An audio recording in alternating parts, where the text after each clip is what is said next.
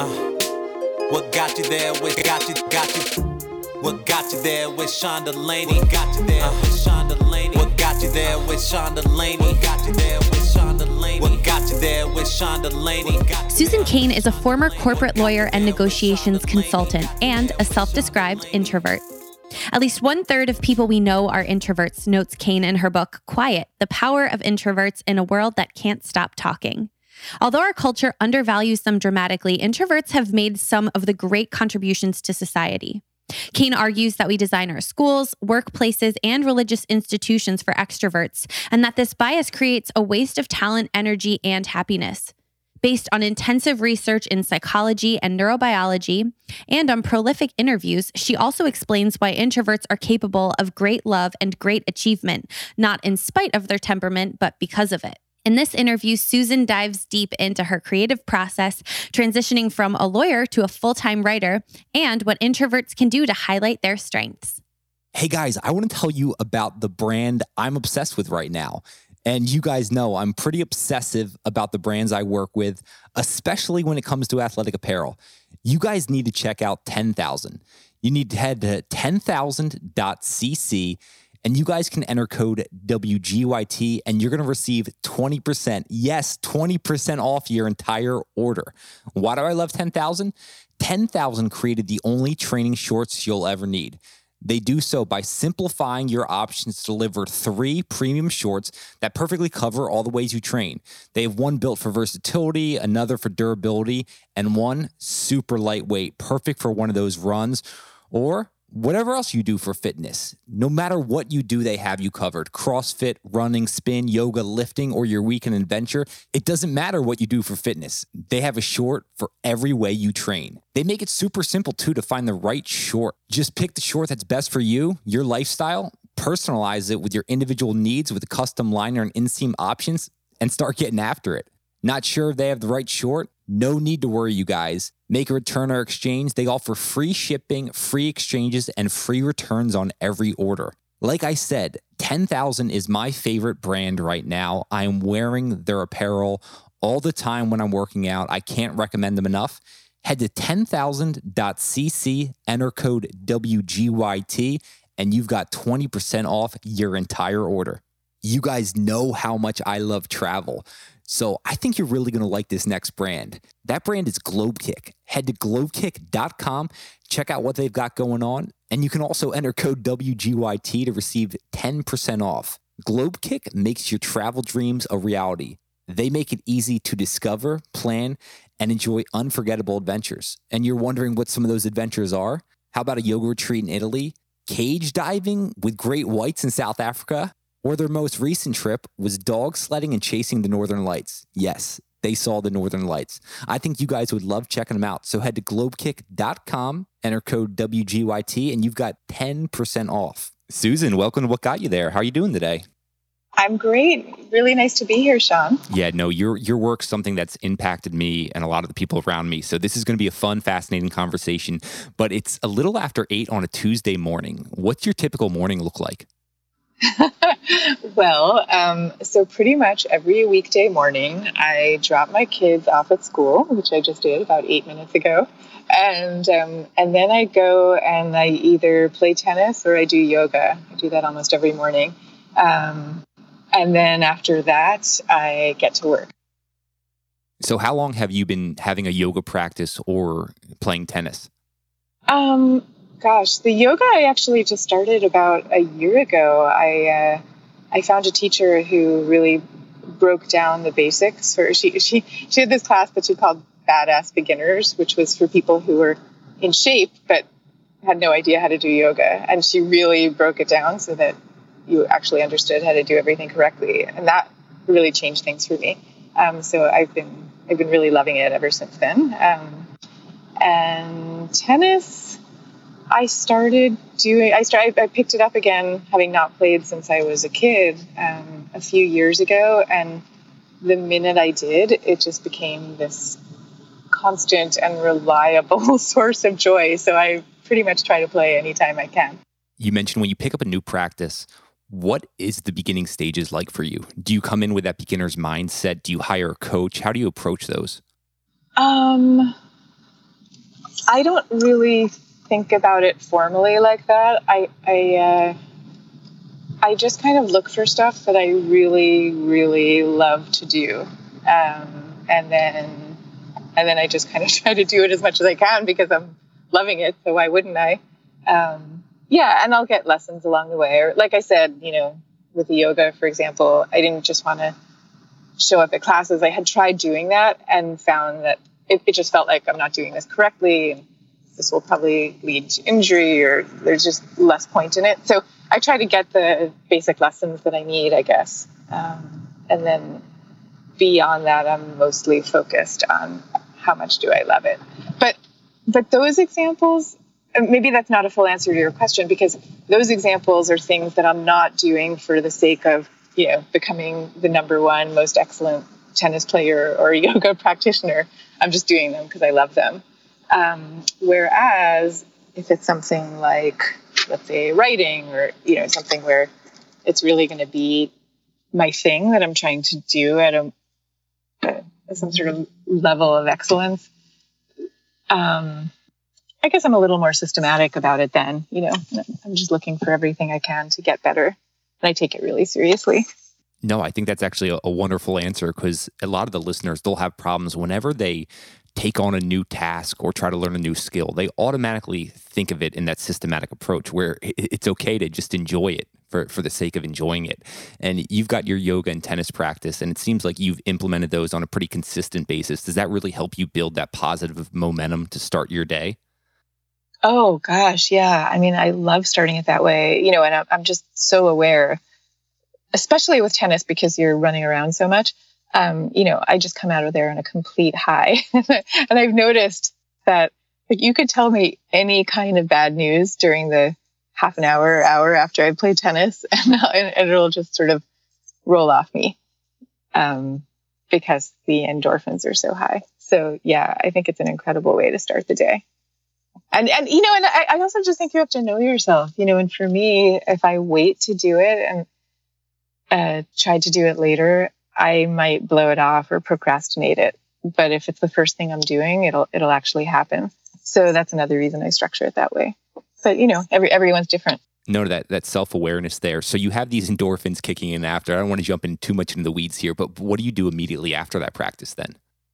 Well, okay. So I'm kind of on a total maximum efficiency plan, as you probably noticed from trying to structure this conversation, because I don't really have that much time, right? Because I drop my kids off at 8 and they're home by 3:30, and everything that I'm doing that day, like my work and exercise or whatever other errands I need to do, it all happens during those very few hours. So because of that, like the minute I'm done with exercise, I literally have my regular street clothes with me. I'll change right away. I go run and get my latte, and then I drive to whatever cafe or library that I'm working at that day. And then my head is down, half an hour later. So being an introvert, working in a public cafe doesn't distract you too much while doing your work? No, I actually love it. And I've talked to other introverts about this, and I think it actually might be an introvert thing, which is if you're in that kind of a setting, you get the best of being able to pick up the energy of all the people around you and just the buzz in the cafe. But I actually think it's easier for introverts than for extroverts to tune out all the surrounding noise and conversations and just go deep into your own zone. So it's kind of like, that phrase of alone together, which sometimes is used as a negative thing. People will use that phrase sometimes to say, we're all with our heads down into our phones and tuning each other out. That can be a bad thing, but I'm using the phrase in a different way, which is to say, you kind of have the joy of all these other people around you and picking up on that positive energy, but at the same time, the joy of being in your own head. When you're in your own head, so I love it. Do you have headphones on? Are you listening to music during this time? Oh, well, that's a funny thing. It depends on the cafe. So if it's the perfect cafe, then I'm listening to their music. If they're playing good music and at the right decibel level, that's the best for me. But it doesn't always work that way. You know, sometimes their music is loud or I don't like it, and then I'll put headphones on to get more into my own space. You mentioned the perfect cafe. What's your criteria for the perfect cafe? And then how do you select each cafe you'll go to that day? Oh my gosh, there was once, there once existed the absolute utopian nirvana of a cafe. It was called Doma. It was in the West Village of Manhattan, where I was living at the time. And it was full of sunlight. They played fantastic music. And it was very pretty and charming. And this cafe attracted artists and writers and actors and professors from all over the city. And it also became such a thing that, you know, many tourists would show up there, like tourists with that kind of sensibility showed up there. And it was just the most amazing spot for being or for meeting the other people who were there. It was kind of like the Cheers of the cafe world, if you remember that TV show. And tragically, it no longer exists, but I wrote a lot of my book, Quiet, there. And I really think that I trained myself to love writing so much because I loved being at that cafe. And in a way, you know, having a book to write was an excuse to be hanging out there all the time. And so I came to associate writing with this really positive feeling. So that nowadays I still most like to write in a really pretty and inspiring setting. But even if I don't have the setting, I'm still really happy to write because the Pavlovian association has been encoded in my brain. I feel so bad. It's almost like Doma was this great lost love now. Did you have a cafe even somewhat similar that you can get as much joy from? No, I don't. I don't. I have been looking for one. You know, I'm like some tragic figure in an East European novel, you know, like going off and looking for that perfect love once again. I haven't found it, but people tell me that Berlin, the city of Berlin, is kind of like the way New York used to be before the rents got too high, which is what killed off cafes like Doma. And so they say that Berlin is full of these cafes. And I noticed when I was in Helsinki, I do a lot of speaking around the country and the world. And so I was speaking at the Nordic Business Forum in Helsinki. And there too, it was like every 3 doorsteps was an amazing cafe. So I think I just have to move at some point. that may solve the problem. You mentioned you're speaking, you're writing. What do you most identify with right now? Well, really with those 2 things, speaking and writing, you know, and I ultimately expect that I will have a podcast like yours because I absolutely adore the medium of podcasts and I listen to them all the time.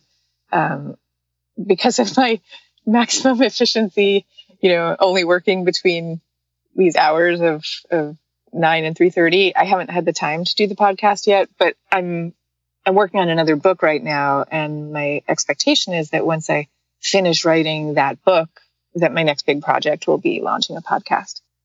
Fantastic. I know the listeners are going to be excited about that. So you're currently a writer, but that's not how the career started. And I know a lot of the listeners are going to be interested about how you made this transition from a lawyer to a writer. Can you kind of talk about how that started and begun? Yeah, sure. So I became a lawyer, I think the way many people become a lawyer or other similar professions, which is, you know, you get out of college and maybe you have these aspirations of doing something creative or otherwise personally really fulfilling to you, but you don't really know if you can pull it off and you don't know how you're going to pay the bills and all those things. And so you do something more practical. And I do have a really practical streak in me, which I'm going to talk about in a minute. So anyway, I went to law school and I you know, and I had been an English major. I didn't know anything about law, didn't really belong there. But in some weird way, because I didn't really belong there, I actually enjoyed it more than most of my classmates. Because it felt, for me, the whole thing was kind of like this unexpected trip that I was taking. in some other world, some other country. So it was just really interesting. And I really liked it. And I ended up practicing law for almost 7 years. Well, I guess longer if you count my clerkship. So in some ways, almost 10 years. And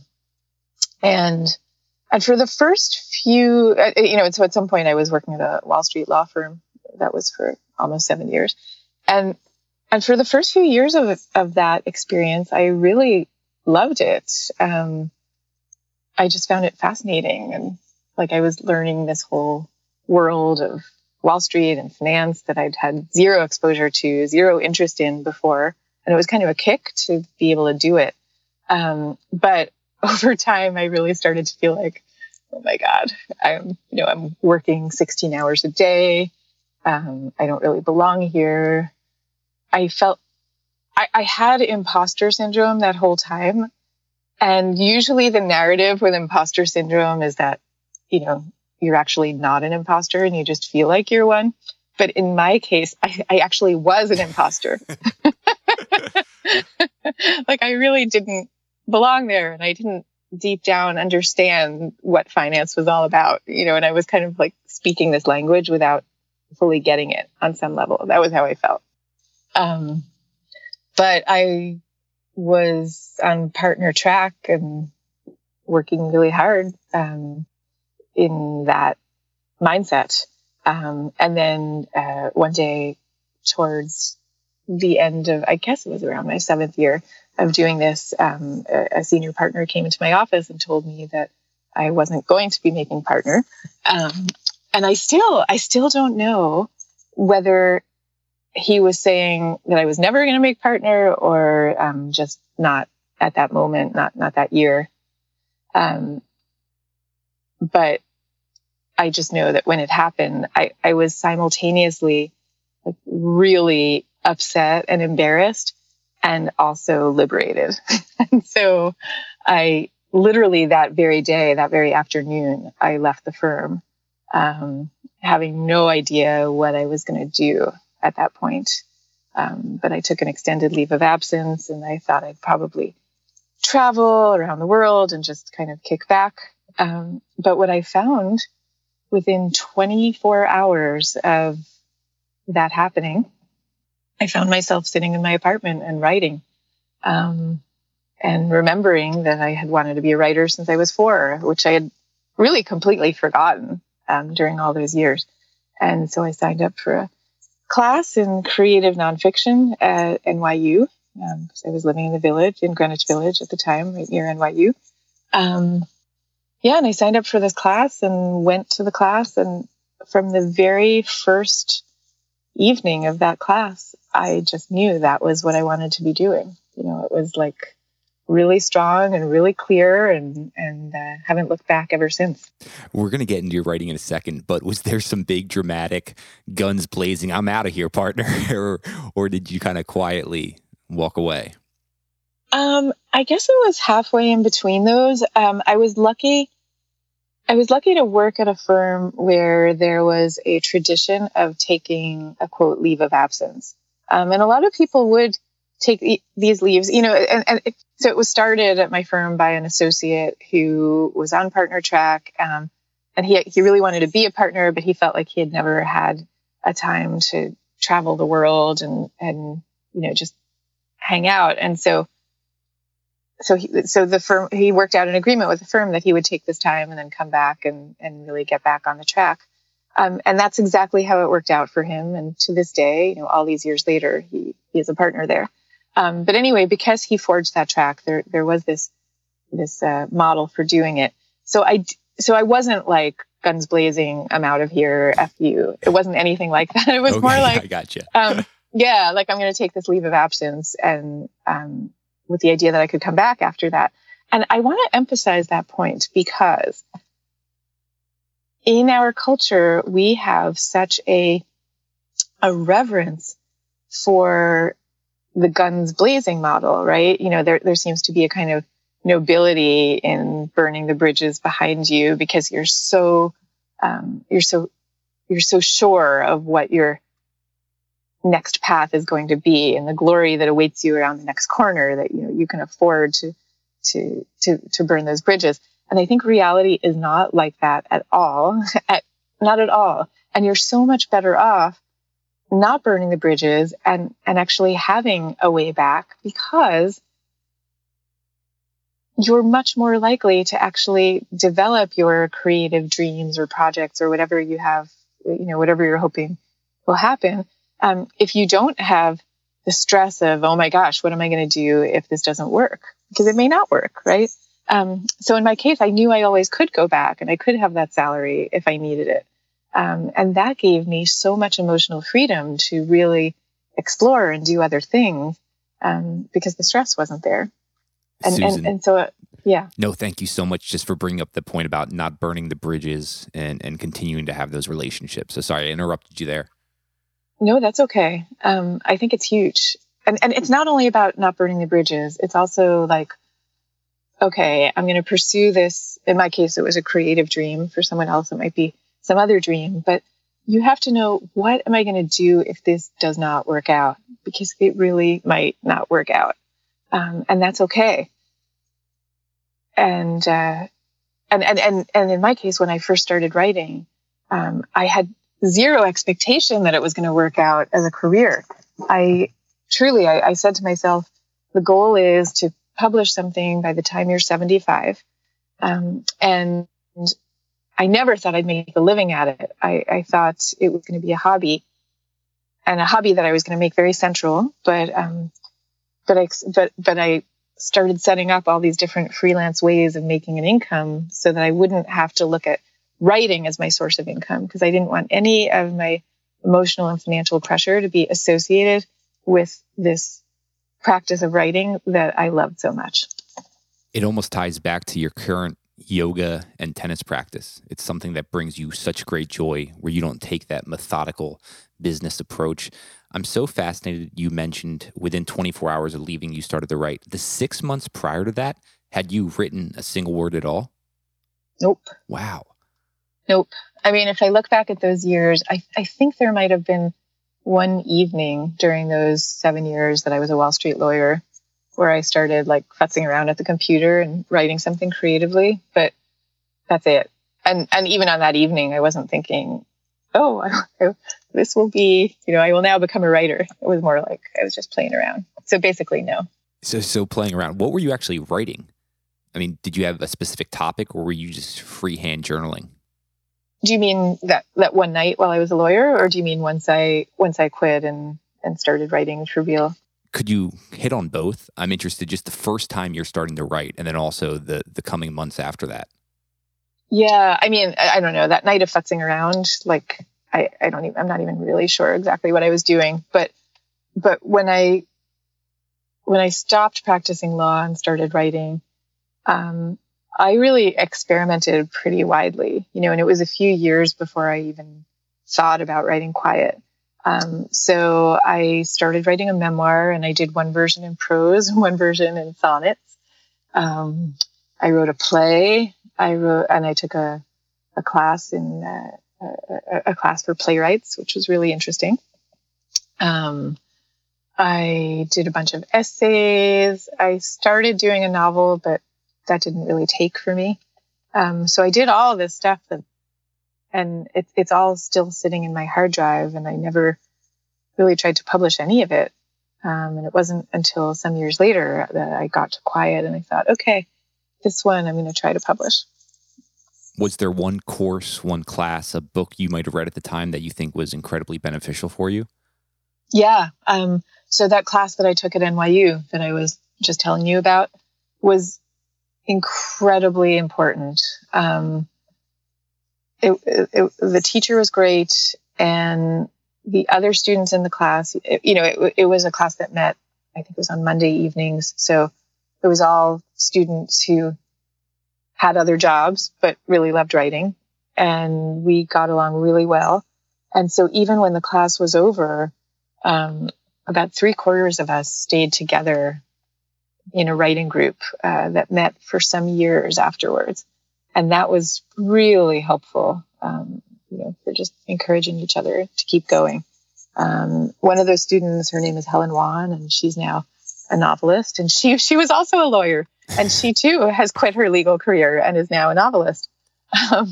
And Helen, because she was a publishing lawyer, so she knew a bunch of literary agents. And when I finally did come to the idea of writing the book that became Quiet, and I described it to her, she told me that she knew the perfect agent for it. And she was right. And that agent is named Richard Pine, and he is my agent to this day. It's so funny, the number of lawyers who become writers. I was just talking to David Baldacci, the famous writer, and he has a similar path as you. So it's interesting hearing about that. Yeah, I think it's because so many people who are verbally inclined but don't really know what to do become lawyers. So yeah, like, at my law firm, there are a lot of people who subscribe to the New Yorker and like to chat about it, for sure. Interesting. I mean, yeah. I feel like you're very good at overcoming certain challenges. And I know you have a personal story about a childhood experience of overcoming something that really impacted you. Do you know the story I'm talking about? No, I don't. Tell me. It's around public speaking. And I know, that one. Yeah, sure. I think this would be a great start to really diving into introverts. So I would love if you could share that. Yeah, sure. So I have had, or used to have, let's say, a lifetime fear of public speaking. I didn't have it when I was a kid, actually, but when I hit middle school is when it happened. And I think it was a combination of, just sort of adolescent self-consciousness and being a constitutionally shy person. And I was at a new school, and I think this was 8th grade, and the teacher we were studying Macbeth. And the teacher called me to the front of the room to improvise a scene from Macbeth where I was supposed to play Lady Macbeth, and my friend Rob was going to play Macbeth. And I absolutely froze. I couldn't say a word. I couldn't, my mind went blank. I didn't even know what Macbeth was. I was just like standing up there at the front of the room, having no clue. And I finally just sat back down, and I just couldn't do it. And I felt completely humiliated. And ever since then, I had this crazy fear of public speaking. And when I say a lot of people are afraid of public speaking, mine was just really extreme, where if I had to give a talk, I would always lose 5 pounds beforehand because I couldn't eat, I couldn't sleep. And all the years I was a lawyer, of course, I had to do some public speaking, but not actually that much. And I kind of just gritted my teeth through it. But when I was finally publishing Quiet, I knew that I didn't want my fear of speaking to stand in the way of this project that meant the world to me. So I decided I had to get over it. And first I tried, I went to like a regular sort of talk therapist, which was completely useless because, and by the way, I'm a huge believer in talk therapy, but not for the overcoming of a fear. Because for the overcoming of a fear, sitting and talking about it and figuring out its sources is not really that helpful. Instead, what you need to do is exposure therapy, where you expose yourself to the thing you're afraid of, but you do it in very, very small steps. So I signed up for a class for people with a fear of public speaking. It's an amazing class. I think it's still run to this day. The guy's name is Charles DiCogno, who teaches it.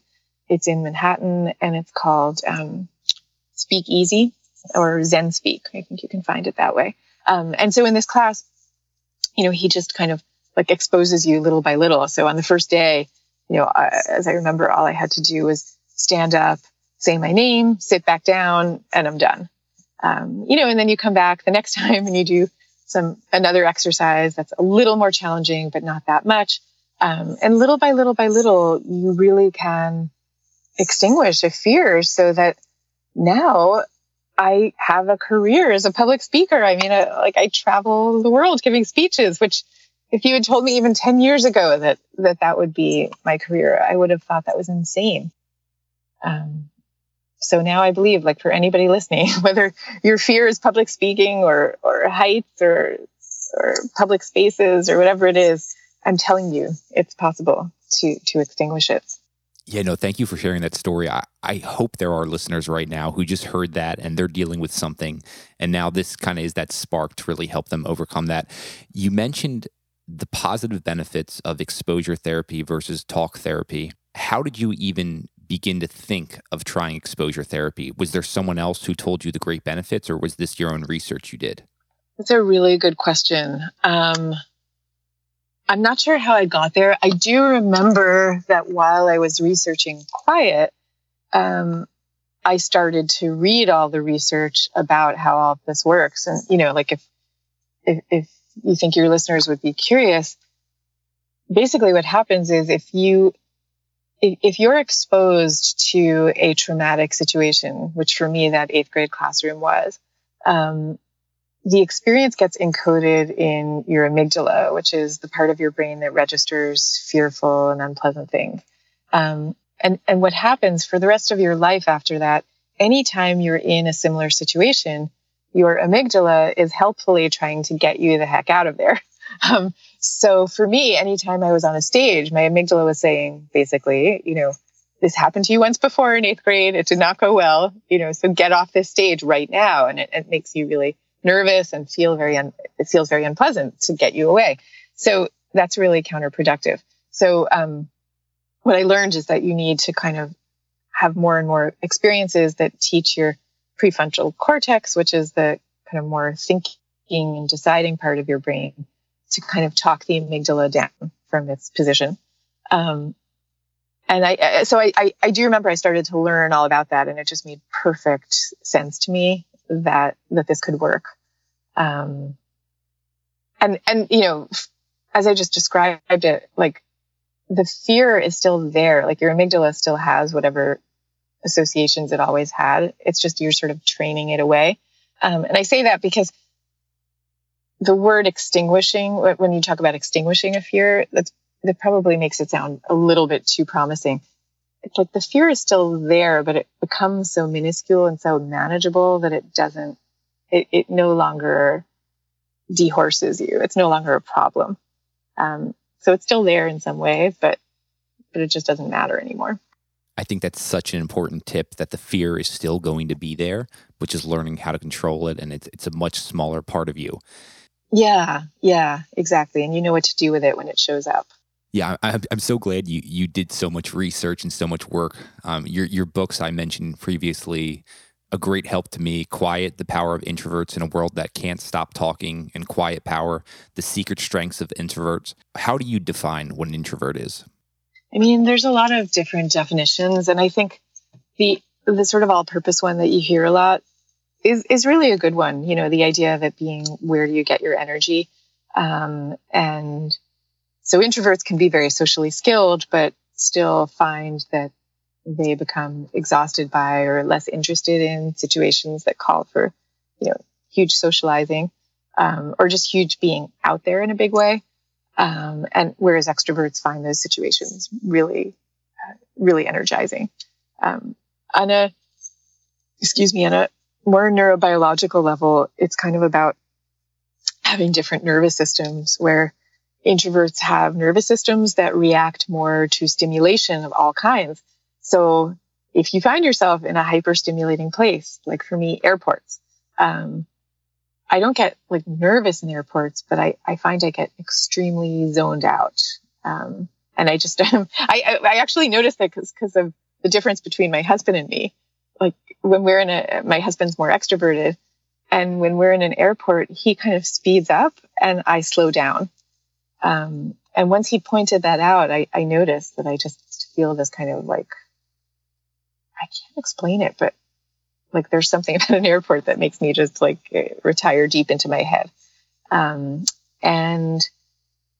so because introverts have these nervous systems that react more to stimulation, we feel at our best when things are more mellow around us, whereas extroverts react less to stimulation. So if they're in too quiet a setting, they start to feel listless and unhappy, and they start craving to have more going on. And that's why sort of the stereotypical extrovert is always looking for the next party, and the stereotypical introvert wants to go home And it's not because they necessarily have any difference in how much they love people. It's because they have a difference in what kinds of settings they enjoy and how they like to see those people. I think that's such an important point because I think a lot of people will see an introvert and assume that they're incredibly shy or they're not interested in the people around them, but that just isn't the case many times. Yeah, no, that's true. And people assume it's some sort of synonym for misanthropy. And I think introverts themselves sometimes feel that way because it can become really hard to distinguish between your intense desire to leave the party and how you feel about the people who are at the party. But it's only once you start really examining it that you realize, oh, it's not the people, it's not any one of these individual people that are the problem. It is this situation that's the issue. One other thing I wanted to say in response to what you just said. So introversion and shyness, they are different. Shyness is more about the fear, the quite intense fear of social judgment. But I think of my work as having to do with shy people as well as introverts, because shyness is probably even more misunderstood and more castigated in our culture than introversion is. And I think just as wrongly, because it's associated with all kinds of other traits like loyalty and conscientiousness that our society could use a whole lot more of. And so shyness itself is an inherently painful emotion and experience. I don't think anybody wants to be more shy, but for those of us out there who know that we are shy, and that's a lot of us, to understand that it's usually that the core trait isn't shyness. The core trait is usually an underlying sensitivity that is that's connected to a whole bunch of different things, and shyness is just one aspect of those things. Yeah, no, I appreciate you bringing that up and didn't want to gloss over shyness by any means. So thank you for bringing that up. You mentioned people getting their energy from different spots. So for the listeners out there who are introverted and they know they have a big dinner party to go to, is there something they can do to kind of flip the switch to make sure they approach one of these environments with a more extroverted outlook? Well, first of all, I wouldn't think of it as approaching it with a more extroverted outlook, only because I think anytime you're telling yourself to be someone you're not, that's never setting you up emotionally as well as it could. So I would think of it more as, okay, how am I going to, what's going to be my best experience at this dinner party? And this is something that comes up actually a lot when I talk with people. So I can tell you all the different tips and tools that I've heard about along the way. Some people have told me, well, I'm really most comfortable at a dinner party where it's organized around a specific topic, or there's somebody there who's kind of guiding the conversation so that we're not making small talk. We're discussing a meaty issue. So if you have any way of shaping the conversation, I think that can go a long way.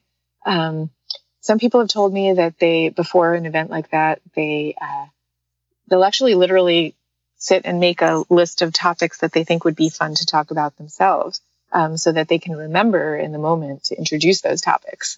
One guy who I know, he's one of the most social people in New York. Like if I told you his name, you would know it.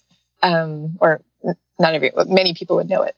And he told me that when he would host or go to dinner parties, he always had a little index card of these topics. And sometimes he would rush off to the restroom because he couldn't remember what was on the index card. And he would, whip it out and consult it. And then another thing is really rationing your time. So I'm thinking of a third friend who I started to notice she pretty much accepts every social invitation. She always shows up, and she always leaves early. And she doesn't make a big thing about leaving early. She just graciously thanks her host for inviting her and takes her leave. And I don't think anyone else notices. I only do because this is kind of my thing. But it really works for her. And so the larger point is, have your social outings to the extent and within the framework that works for you. I think other people are just happy that you're there. But there are ways to show up for other people and also to do it on your own terms. Yeah, those are some great tips. I know a lot of the listeners, they send in some questions and they're structured in a work environment that might not be conducive to how they best work, with open office spaces and things of that nature. Any actionable takeaways or things you've seen in the past that have helped those people in those environments? Well, I mean, for open office plans, yeah, that's sort of a universal thing that people always ask about. And I think the standard ones of a lot of people wear headphones, and which is a way not only of tuning out the noise, but also as acting as a signaling mechanism to other people that you're doing heads down work.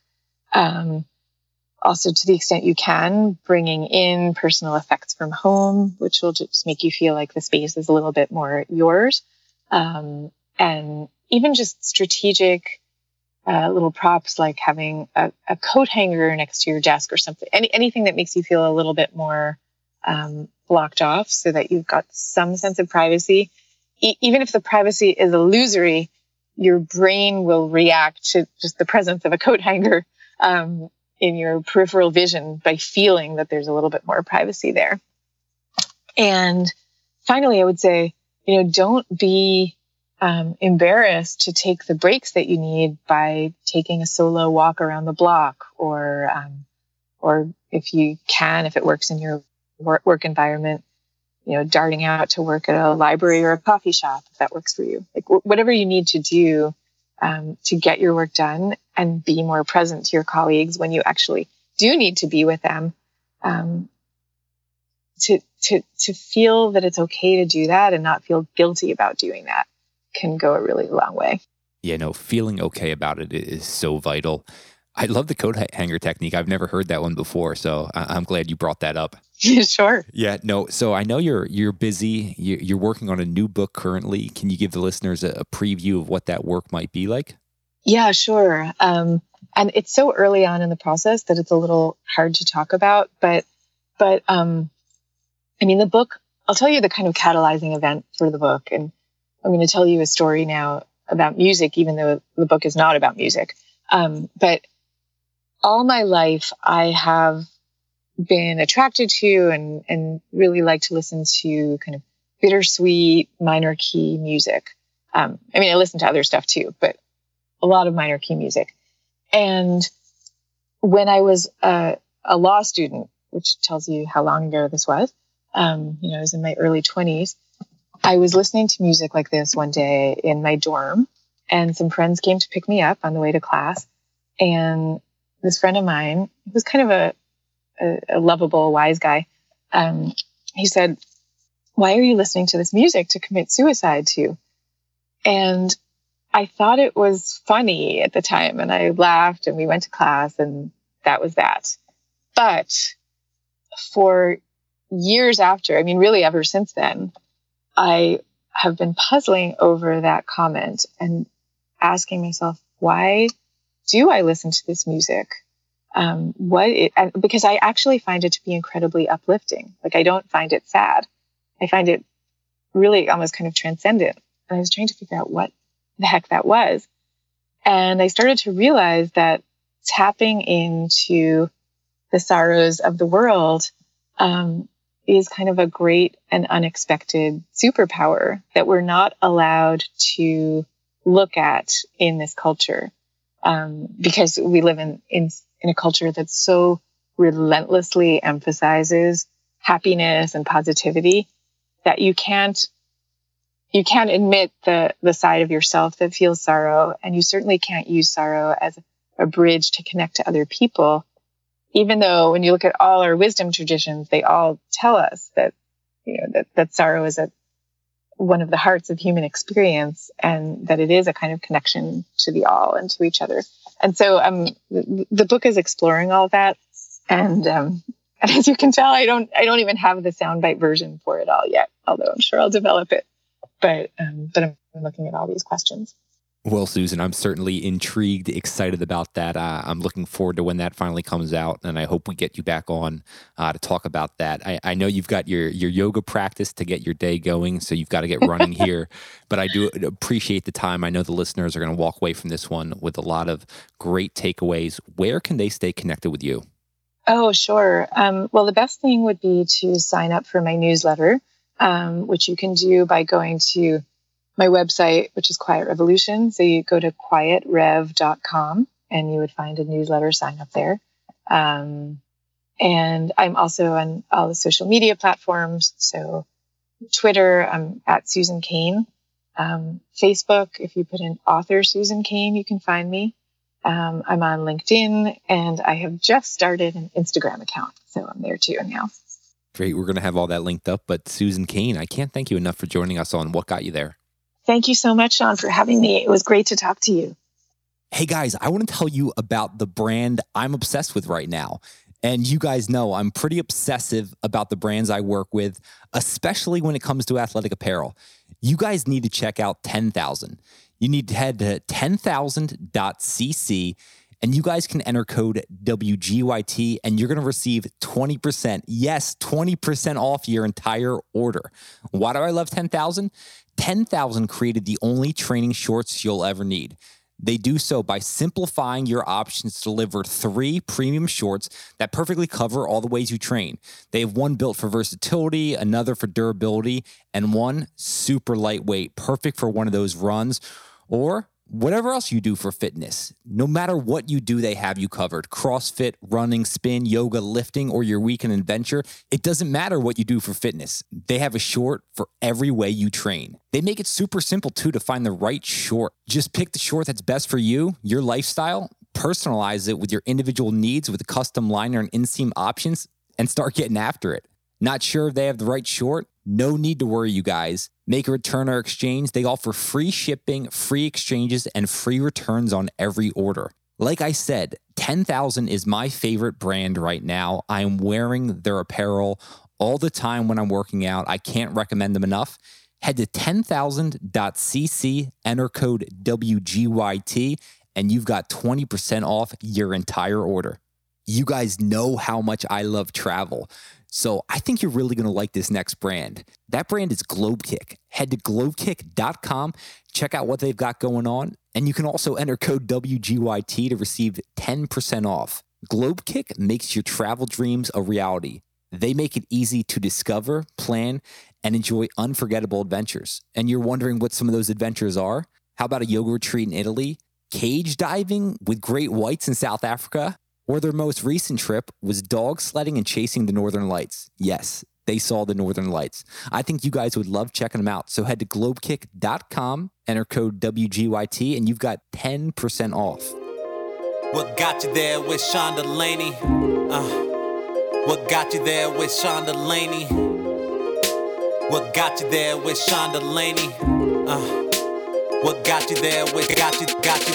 Thanks for listening to another episode of What Got You There. If you enjoyed today's episode, please leave us a review on iTunes and also share with your friends. Thanks so much. Looking forward to talking with you next time. If you want to stay up to date on all things I'm working on behind the scenes and everything we've got going on at What Got You There, head over to whatgotyouthere.com. You'll also be able to see more on podcast guests and what they're doing. Thanks to Justin Great for providing us the intro and outro song. If you like his music and want to find out more about what he's working on, head over to justingreat.com.